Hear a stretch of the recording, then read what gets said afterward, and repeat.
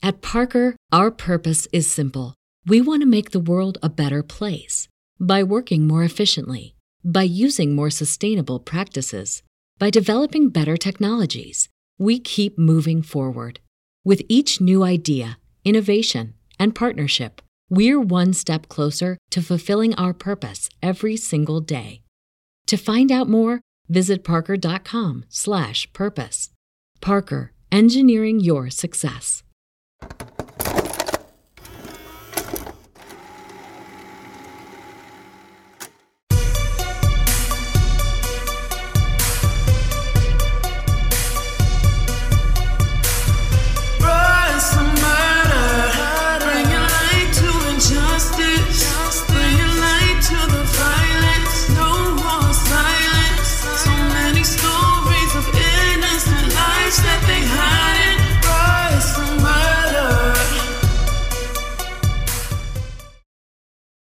Kelly, that was on. Yeah, I know you got it. That was pretty close. And hey, it's us again. Now, Battle, before we start, I have 2 questions. Yes? First off, welcome back. Thank you. That's not a question. No, it wasn't. The actual question, first one, since you're a Twitch streamer, how do you feel about the whole hot tub shit that's happening right now? Oh yeah, the hot tub meta. What's going on? Okay, everyone, I've been gone for a while because I have a baby now. It's my baby daddy. Yeah, he a baby daddy. So I don't know what's happening in Twitch right now. What do you mean?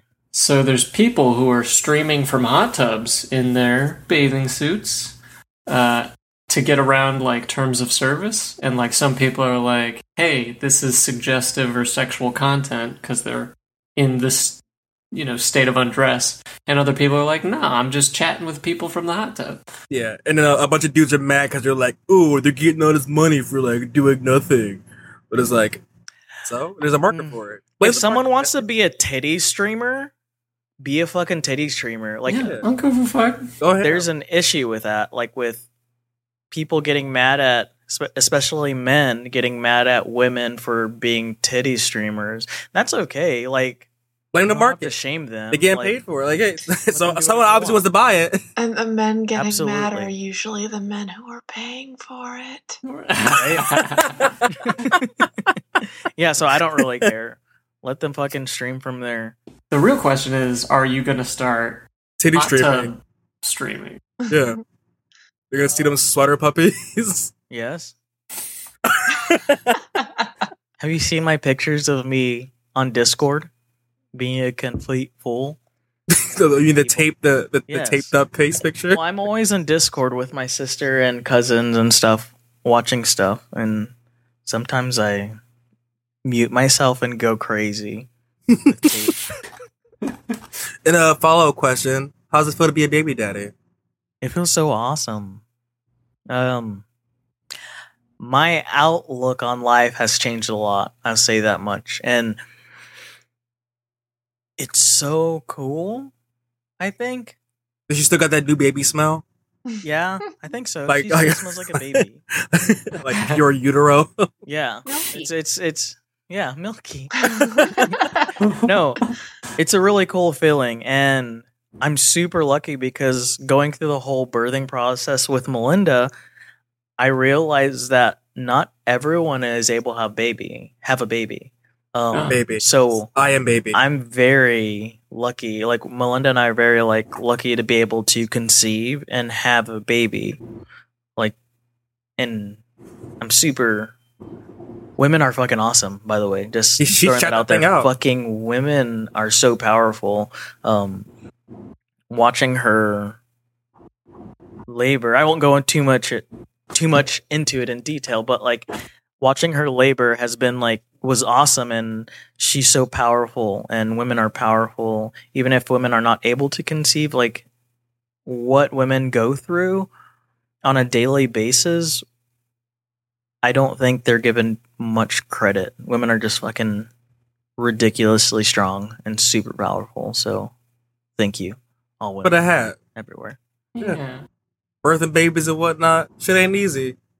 Dealing with Real- men, Yo, shit ain't easy. Shit ain't Right? easy. And welcome to Bros and Murder, where we talk about titty streaming and babies. I am Andre. I'm Zaddy. Literally. I am Kelly. I'm Robert. And this is The Crew. We bring you true crime cases of color, we play you music, and we just have a grand old time together. So now this episode is all about children, coincidentally, and different aspects that in a true crime world that affects children. I have a pretty heinous case that recently happened. I know Robert got some ish he wants to spill. I do. Tea. Little soapbox. Yeah, some little soapbox. So I think I went first the last couple of times. So Kelly, do you want to take it away? Sure. I'm going to put you on the spot, but you survive. Maybe. We'll see.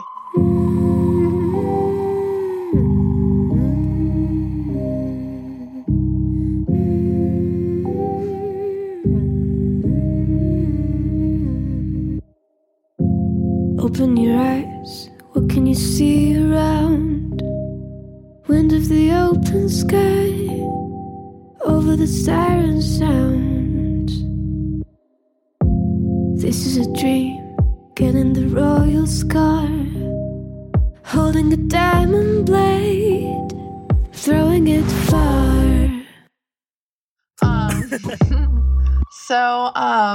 My case is about Aisha Degree, who went missing at 9 years old on Valentine's Day in 2000, the year 2000. Aisha had a pretty, good home life. She's from North Carolina. And on Valentine's Day, her family woke up and she was not in her bed. And which also happened to be her parents' wedding anniversary. So the series of events was that the day before she had a basketball game and her team lost and she took it very hard. When she got home, she took a nap for for an hour or so and then got up to join her family. And then they watched a movie and everything seemed fine. Around 2:30 in the morning, her father checked in on her and her brother who shared a bedroom before going to bed himself, not seeing anything out of the ordinary. At some point in the night, Aisha got up and went to the restroom and then came back, and her brother heard her and was kind of roused awake, but figured she was just, going back to bed and maybe moving around a little bit, so he just went back to sleep. She was not discovered missing until her mother, Aquila, came in at 6:30 the next morning to wake up her children. So the series of events is that it seems that she left on her own accord sometime during the night. There are a few different reasons why people think that she left. Either because she was so upset because she was very, kind of type A and took the loss of the basketball game really hard. Like it's all on herself? Yes. Yeah, put a lot of pressure on herself. They did say that, it seemed that once she realized, that night, that no one was mad at her, none of her teammates were mad at her, that she kind of calmed down. But they did say, she was upset because she had fouled out and they lost the game by a point. So she might have been putting all of that on herself. She ended up packing a little backpack full of, just a couple things like candy and things like that before she left, and she was spotted 2 separate times around 4 a.m. walking along the highway. So once by a long-haul trucker who actually pulled over to check on her to see if she was okay. He had to, kind of go down the highway and turn around to stop to get to her. And he thought it was really strange because when he got out of the car or the vehicle to call to her, she ran off away from him. Because, he would have thought that, if something was wrong, she would have come to get help. And said something. Yeah. But yeah, she ran off into the woods, and then he just kind of kept going. And he didn't report anything until he saw on, TV that she had been missing. Another motorist, his son, they drove by, and it was kind of a similar thing where, she just kind of ran off into the forest again. And they reported it the next morning. And I guess they probably didn't think anything of it until like after the fact, you know? Yeah, well, but at the same time, I think both of them were alert, like something's weird. Alarmed Right. because how many, like, you never see like a little kid on the side of the highway in the middle of the night. Yeah. And she was wearing Well, all and the white, fact that too. you stopped, like, it was weird enough for you to stop, but it wasn't weird enough for you to, like, hit up the authorities. Yeah. Oh, and it was raining that night, which makes it even more strange. And like, Yeah, so if she obviously needed help, she probably would have gotten in a car. So it seemed like she was exactly. going somewhere, like she was on a mission. Yeah. Police did, like, when they got those calls, though, they were like kind of, you know, it helped the case along. They were excited to see if like they could find out what happened, and they had a traffic stop right around where both motorists had reported seeing her. So, which that ended up being interesting because due to that, they had investigated a property that was very close to where she was spotted on the highway, and the family that owned the property had submitted to the police like these items that they had found near like a shed or something like that. So it was like What kind of backpack did you a have? hair ribbon, a pencil, and a pen. And the ribbon was confirmed by her parents to be hers. And it was kind of What lucky. kind of backpack did she have? I don't know. I would just imagine just, you know, like a child's JanSport or something like that. I used to have a bunch of I've heard about this case over here. Really? Yeah, I would imagine. Yeah, it's in your area, right? Yeah. Yeah, so all of that was found out like within the week. I think they found the items like on Thursday, like Thursday after it happened, because the day she went missing was Monday, Valentine's Day. Then the next big kind of clue that they got was about a year later, on August 3rd, 2001. They did find her backpack, but it was about an hour north of where she went missing. And it ended up having a few items in it that didn't actually belong to her. So it was her backpack. Wait, and so was that also like an hour away from like the property where they found like the pencil Yes. and the ribbon and stuff? Yeah, which is, yeah, that's where she kind of, or not The area. went missing, but where she was last sighted. Yeah. Gotcha. So, yeah, they found there was a New Kids on the Block t-shirt and a Dr. Seuss book called McElligot's Pool. And while the book wasn't hers, it was from the library at her elementary school. So it's just like a bunch of really strange, like, clues together that don't really make sense. Especially considering it was found so far away, and it was found in kind of like a wooded area where they were making an access road, where they were doing construction. I'm surprised they didn't find any like tracks or anything. It was raining too, yeah. so I would assume there would be like some kind of trail to follow. Well, I would Unless always, someone covered her steps up. yeah, I would almost think that maybe that like because it was raining, they would be less likely to have like if it's really grassy and things, you know. Oh, you're right. I was thinking of mud. Yeah. So so obviously it's been 21 years since she went missing. They did have a little bit of an update in 2015 where someone said that they possibly saw her getting into a green car around the time of her disappearance. It was like a 70s car, either a Ford Thunderbird or a Lincoln Mark IV. And around that same time, the FBI, as well as I think a local organization, put up $45,000 as a reward if anyone had any new information. And I saw there was a video interview with her parents from last year, the 20-year anniversary of her disappearance, where they're just, if people had any kind of information, she's like, the mother said that even though at this point she's 30 years old, she just wants to, like, she is sad that she has missed her child's, like, growing up, but that she would give anything to just be able to see her daughter again. As well,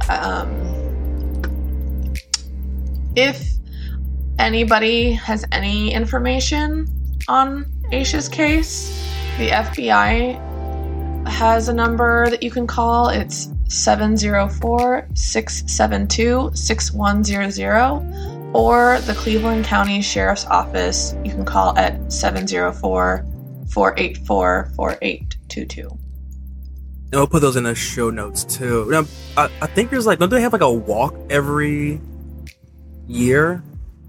Right? Like something like that. I'm not sure. I didn't see. I know they do. Like, I know the family does something yearly, and like they had to change it around, like the dates. But they will always do like a walk or like a run or something like that. They were doing one, yeah, but they did change. They changed it from Valentine's Day just because they didn't want to have. A lot happens on Valentine's Day. Yeah, I don't know if they still do it now. And with that, I want to say, while I don't have a case today, everyone, sorry, I did have some like information on stuff. And when it comes to missing persons of color, there's less likely in the U.S. there's less likely that there's going to be a solved case compared to cases involving people who are white. And that's just something to think about. And additionally, according to the Patriot Ledger, the number of missing people of color is disproportionately higher, and their stories are often underrepresented in national conversations and mainstream media. And that is something that we at Bros Murder that want to change, like talk about these cases, and really dive into them to bring attention to what's happening to people of color, and especially children of color and women of color, because it's not talked about often. Mm-hmm. So just keep that in mind, that there's disproportionately higher cases of color that don't get covered, especially when it comes to missing people. There's the whole less dead aspect. It doesn't matter what age you are either. Yeah, actually, when I was looking up the little girl who, it was from a while ago. I think we did just an Instagram post about it. But the little girl Heather who went missing from my hometown. When I was looking through that, there were statistics that say like just black children make up a third of all missing children in the U.S. And not only that, another thing you want to think about too, the way that black children are treated when they go missing is appalling. A lot of times they're classified as runaways versus actually missing. Yeah. And whereas like white children, when they go missing, it's everyone goes out to look for them. That includes law enforcement, whereas like when black children go missing, it's usually the black community that go out and try to look for these children, and they're not treated or the same like severity. They're treated as like missing. They're running away. Like these children are running away because they're trying to run away from the problems, and that goes into a whole other idea that, you know, black children are 4 times as likely than white children to live in poverty in the United States relative to white children. Yeah. So I think people sometimes play on that or prey on the idea that when black children go missing, they're running from something because they have something going on, and that's not the case sometimes. And you have cases like Aisha, who had a great house, like great family, absolutely, a lot going for her. That's great. Yeah, I think that's the part of the case that like always feels so strange and like so sad, is like in the beginning when you kind of are framing, you know, this is what they were doing the night before, of like they just had a rough like basketball game and they're watching a movie with their family. Like all those little things, those humanizing things, make it so much sadder. Yeah. My case doesn't get any better because the case I'm bringing is about Jennifer Yost, who she basically is like the evil stepmother in a Disney movie, but like times 10. So now, my case is about a incident that happened. Well, it ended March of this year after a woman saw a young boy running up and down her street, and she obviously thought that he needed help. She said that she was used to seeing kids run around playing, but this boy looked like he was in distress. She stopped him and said, "Hey, buddy, do you need help?" And he did. And what came after that was the unfurling of a 3-year-long torture, like, home involving a bunch of underage kids and then 3 shitty adults. So now, in Moundsville, PA, criminal charges were recently filed against Todd Richard, who's 32, and the dad of the situation. Jennifer Yost, 27, the stepmother, who did a lot more, like, her crimes toward the kids were a lot more intense than the father and then their asshole grandmother. That's why I'm, like, kind of centering on her, because she did some fucked up shit. And this long period of just torturing these kids lasted between 2019 to 2021. So it was a 3-year long event. So now, after the woman saw this kid running back and forth, then she's talking to him. She noticed that he had a bunch of bruises on his body, like he looked malnourished, he was skinny. So she called the police. The police got there, got to him, got to the house, and, you know, saw everything that happened. So now the children affected, I'm going to call them JR, who's a 9-year-old girl, DR, 11-year-old boy, BR, who's a 12-year-old boy, the one that got the police to come to the house after he ran away, and SR, who's a 3-year-old girl, but she wasn't the victim. Like, she wasn't victimized, I'm assuming because she was, like, the youngest, so they knew they really couldn't, like, beat her that severely like the other ones. So now, BR was a kid that escaped, and after running down the street and alerting personnel, police came to him. And they also noted when they first saw him that he looks like a victim of abuse. Like, they noted all of his bruises, scratches, like his exposed ribs, everything on the spot. After getting all the information they needed, the police went and responded to the home, where Wendy, the grandmother, and Jennifer, the stepmom, were the only ones there, while the father, Todd, was out at work or something. So now police started searching the home, and after some time, they finally made their way up to the attic, because the initial home downstairs, everything seemed normal. So it seemed like this kid's claims of, like, living in this basically dungeon were, like, kind of made up, till they got up to the attic. Now, the police noted as soon as they walked upstairs, there was a strong smell of, like, urine. They just smelled piss all upstairs. Further investigation led them to finding, like, they got to the attic, pulled it down, went up there, and there were clear plastic peanut butter jars, which looked to be filled with urine. There was also a 5-gallon bucket that had liquid feces in it. So the kids were going to the bathroom and these things that weren't let down. And after seeing this, the kids were immediately removed from the house and everyone was placed under arrest. Now, the local police chief who was there on the scene said that he has never seen anything like this before, that in their town they had cases of child abuse, neglect, you know, sexual exploitation, but by far this had been like the worst thing he's ever seen. So now, BR told medical personnel that his stepmom and dad and his grandmom would often beat him with their hands, belts, and even mallets. Like big hammers. He said that anything would trigger an attack. During one of the interviews, he said that the 3 children were abused, starved, and often just tortured for no reason whatsoever. BR said that his dad would always threaten to kill him. Like, after a beating, he would just threaten that he would murder him. He said that he would hit him with a wooden spatula, tree branches, a belt, and just any object that was in, like, arm's reach. He said that he had been thrown downstairs and also scratched by their grandmother's cat for just aggravating it. He said that Wendy would often strangle him and hit him with a mallet too. Like, that was one of the things she would just, that was her go-to.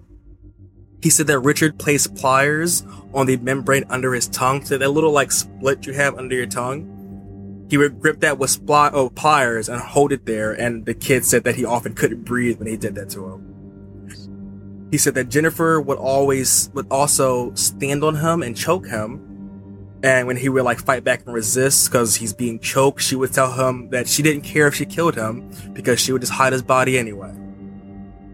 BR said that they were also, like, when they were upstairs in the attic, because they weren't really allowed to leave at all, that they would use the peanut butter jars to collect drinking water in from the gutter and also to, like, urinate in when they had to pee. So the same jar they were using to collect gutter water was also their bathroom. He said that when they were allowed to eat food, they would only get leftover food that the other family, like their scraps, whatever they didn't finish or had laying around, they would throw that to them. They said the food was often moldy or old too. What did the system do for these kids? After the fact, or Yeah. Or like during, like, did anyone ever come to the defense of these children while they were there? no? So for these 3 years, no one knew what was going on. No one's seen the kids. Like there was no like they weren't going to school or anything like that. So no one did shit basically for these kids. Like the kids would just stop showing up outside one day and no one really took notice. But that also could be in part to the family just like slowly isolating them. Because I read in situations like this, when it comes to like parents who torture kids, they often like slowly like exclude them from the outside world. So if they do finally just go missing, no one really notices that much, you know? Yeah, that tends to be a theme with abusive partners as well. Slow isolation. Okay, so the kids were also not allowed to brush their teeth, and Jennifer Yost would often duct tape their arms behind their backs. She would duct their legs together and then place them in a cold water bath. Like she'll fill the bathtub up with cold water, duct tape them, place them in there for long periods of time, and then sometimes would hold their heads underwater just to do it with no rhyme or reason behind it. And there was 3 people involved with it, though. 3 adults, yes. 3 adults, yeah. Yeah, but it's just from all the kids' account, Jennifer was doing the most like fucked up shit, like holding their kids' head underwater when he's duct tape. That's some sinister shit. Now, DR, which is one of the youngest boys, was the only one allowed to leave the attic. BR and JR were permitted to go downstairs for food leftovers only, and when they would go down there, when they were allowed to, they were just succumb to beatings and abuse. So they often didn't go downstairs unless they were like really starving for food. BR also said that Jennifer hit him with a mallet and would hit him and the sister on the hands with plastic bats. JR, this is the little girl, said that Wendy hit her with a metal object, and Wendy's the grandma, by the way, hit her with a metal object, and Jennifer would punch her and her brother in the face and arms. So now after all this came out, all 3 adults were arrested and charged with a just rap sheet of the charges, thankfully. Like, they're throwing a book at these people. And yeah, they're also denied bail. So at the time of recording, they are going to the preliminary hearing next Monday. So I plan on following this because Current. What happened to these children? Like, where did they get placed with family? no, not family. They're in this system in protective custody. So they're with like foster emergency, care? yeah, like emergency foster care. It's shit. And on that note, let's take a break. And now, a short commercial break. At Parker, our purpose is simple. We want to make the world a better place by working more efficiently, by using more sustainable practices, by developing better technologies. We keep moving forward. With each new idea, innovation, and partnership, we're one step closer to fulfilling our purpose every single day. To find out more, visit parker.com/purpose. Parker, engineering your success. All right, Robert, we're back, and I have your soapbox ready for you. Sweet. So, Go off, King. do any of you remember in our youth there was an organization called Truth or Truth Initiative? With smoking? Yes, with smoking. Yeah. I do remember. Okay. So, Truth has been around for quite a while now, and we actually got very, very, very close to having like a tobacco or nicotine-free generation, but that was all destroyed by the e-cigarette. Fucking Juul Pods. I remember exactly when Juul Pods hit heights, man. So first, to kind of frame it from like a perspective of people of color, CDC reports that so this is a period of 2014 to 2017, the largest group of youths, which is in this study, I believe, under the age of 18, that used tobacco products the most were Native Hawaiians, Pacific Islanders, which made up 23.4%, American Indians and Alaskan Natives coming in second, and then followed by multiracial persons. So it's an issue that these companies, specifically Juul you brought up, is marketing all of these at children because that was a demographic that they were losing. They had no risk of losing the 30-year-old smoker who's been smoking cigarettes forever. Did he make cigarettes cool? Well, so there's also some information about children who see it portrayed in TV shows or media are 3 times more likely to start themselves. So any TV show that has a character vaping in it is directly responsible for an increased rate of tobacco and nicotine use in children, and over 30% of those children being people of color. And so over the past 2 years, the use of cigarettes has decreased in youths, but the rate that they use e-cigarettes has not decreased at all, which is a troubling statistic because those who start using e-cigarettes are much more likely to switch to a regular or traditional tobacco product in the future. So, it's this, we talk about the, school to prison pipeline, very similar. We're going e-cigarettes and pushing children, because that's what they are at this point. They're not old enough to buy nicotine, but somehow they're plaguing all of our high schools and pushing them into cigarettes. In fact, they are starting to make nicotine-free chewing pouches. There's a brand called Zyn, Z-Y-N. It's like chaw, or like a little pouch you would chew tobacco with, but it doesn't contain tobacco. It's just a nicotine pouch. They do have, so for a while, they have coffee tins like that, where they have coffee grinds in a little pouch and you just put it in your lip like it's chew. I used to do that on deployment because, I just never had time to drink coffee. So I would just, had the little coffee dip right in my lip and just... It's crazy to me, great. Too, just because with the vaping, I've seen so much where it's characterized as something to get people off of smoking, off of tobacco products. Yeah. So the idea that people, that kids are starting out with vaping and moving to cigarettes, kind of blows my But there's mind. also, it gets, lower than that because they also have, the non, like you said, the non-nicotine one. So they have, the, I forget what the brand's called, but it's, mist oil in it. It's, water oil. It's lavender. Essential oils. Yeah. Yeah. You just suck on this and you relax. And it's and then you're going to start smoking. Yeah, well, and I think that's a good point to bring up with when it comes to vaping as a way to stop using cigarettes. Sure, that's awesome for adults who can make that decision, but it's an industry that I believe has created this product because of a vanishing market that they had. And obviously, it goes without saying, but people who then begin to start smoking cigarettes are at a much higher rates for cancer, heart attack, mouth disease, all things that disproportionately affect people of color. So, and something that should be pointed out was that the lowest 2 groups of, demographically speaking, in the 2014 to 2017 study were black children or youths at 11.5% and then Asians at 5%, which are still significant percentages. Yeah. If we're looking at percent of the population, 11% of our youth are not black, but 11% of youths who smoke or use tobacco products are. Yeah, it's all about the proportions, boy. Yeah, and when we're talking about wellness and health, mental and physical, dependencies on products like this kind of set you up for a long road of either trying to get off of it or just leaning into it and damaging your health in the long term. But I brought up Truth originally because the Truth Initiative actually is still around. They're still making commercials and marketing on TikTok and stuff. Oh no, they're on TikTok. I've seen a little bit of their stuff. It's not as cringy as you'd expect.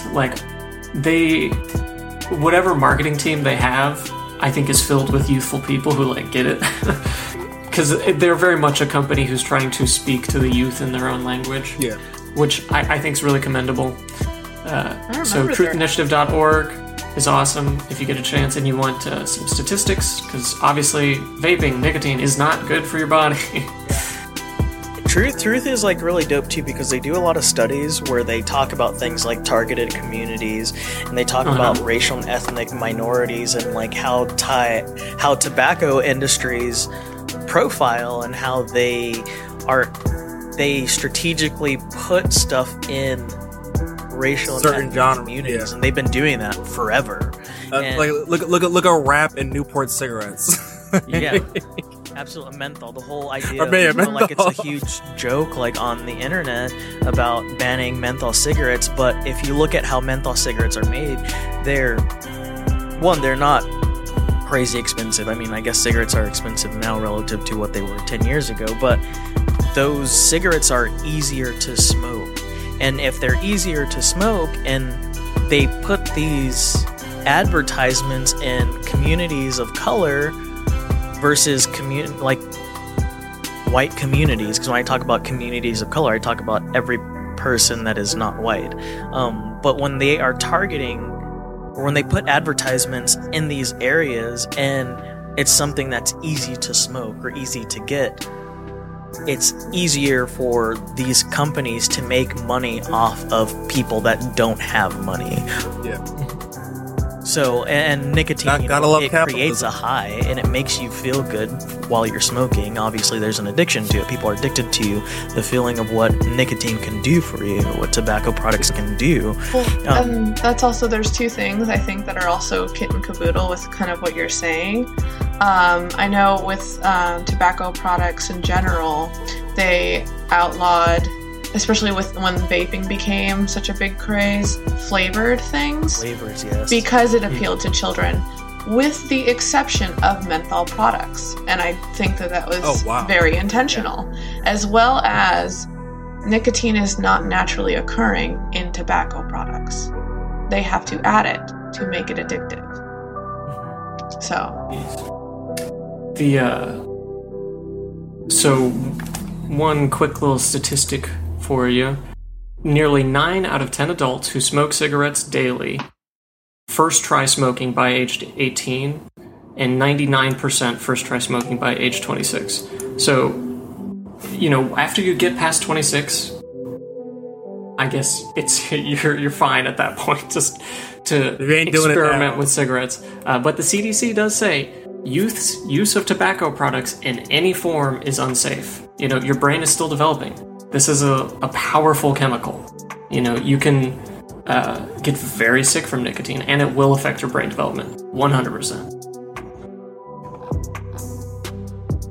We were also talking about the use of cigars or cigarillos. I know probably a dozen people off the top of my head who grew up didn't smoke cigarettes but would use swishers or black them out, blunt wraps and things like that.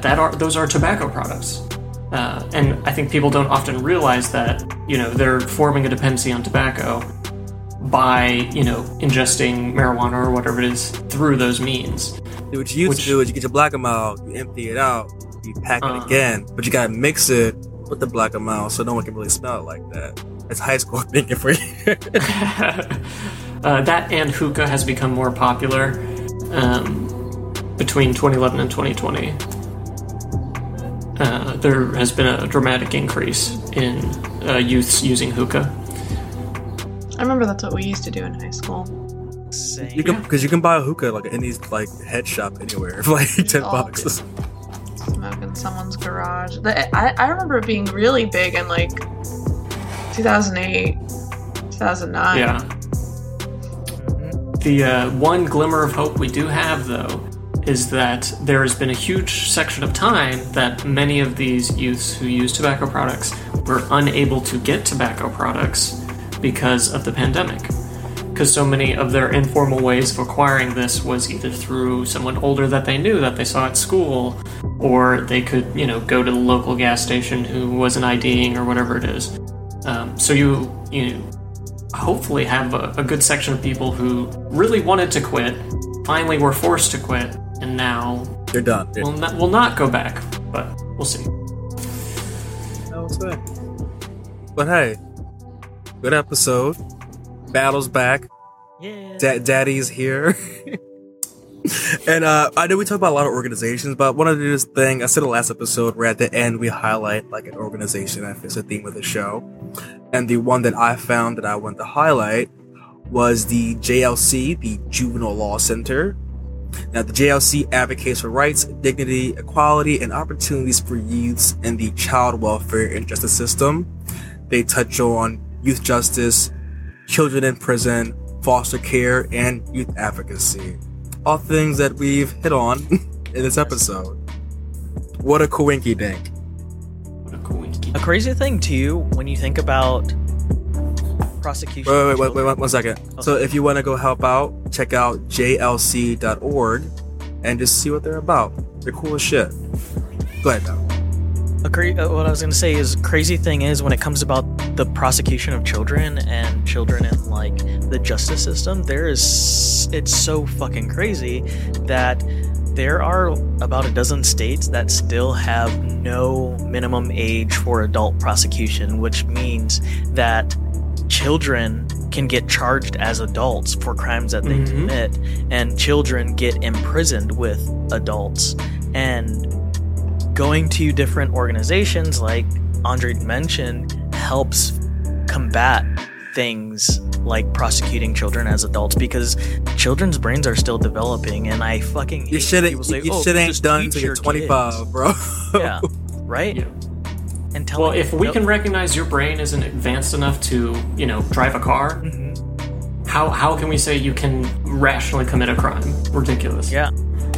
It's crazy. We need to protect like our future and our children, and stop saying, oh, if we just teach our kids how to do things and not overreact. It's like, okay, yeah, we can teach them. However, because children are still developing at young ages, because they're children, means like it takes a little bit more than just saying, yeah, just teach them not to do that. And it's like, no, it's teaching, it's coaching, and it's talking with them. It's mentorship. It's a lot.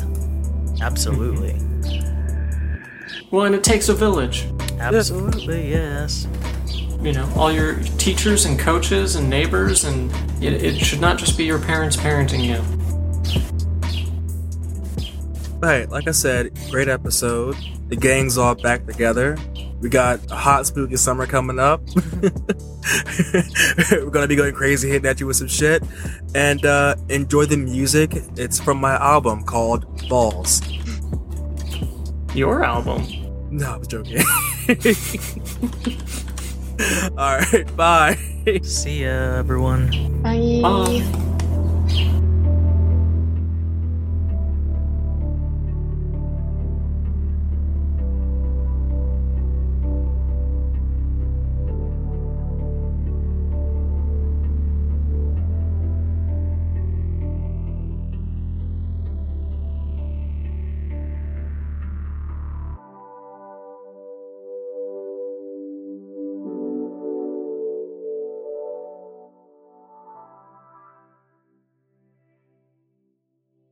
At Parker, our purpose is simple. We want to make the world a better place by working more efficiently, by using more sustainable practices, by developing better technologies. We keep moving forward. With each new idea, innovation, and partnership, we're one step closer to fulfilling our purpose every single day.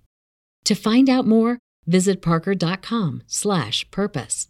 Parker, engineering your success.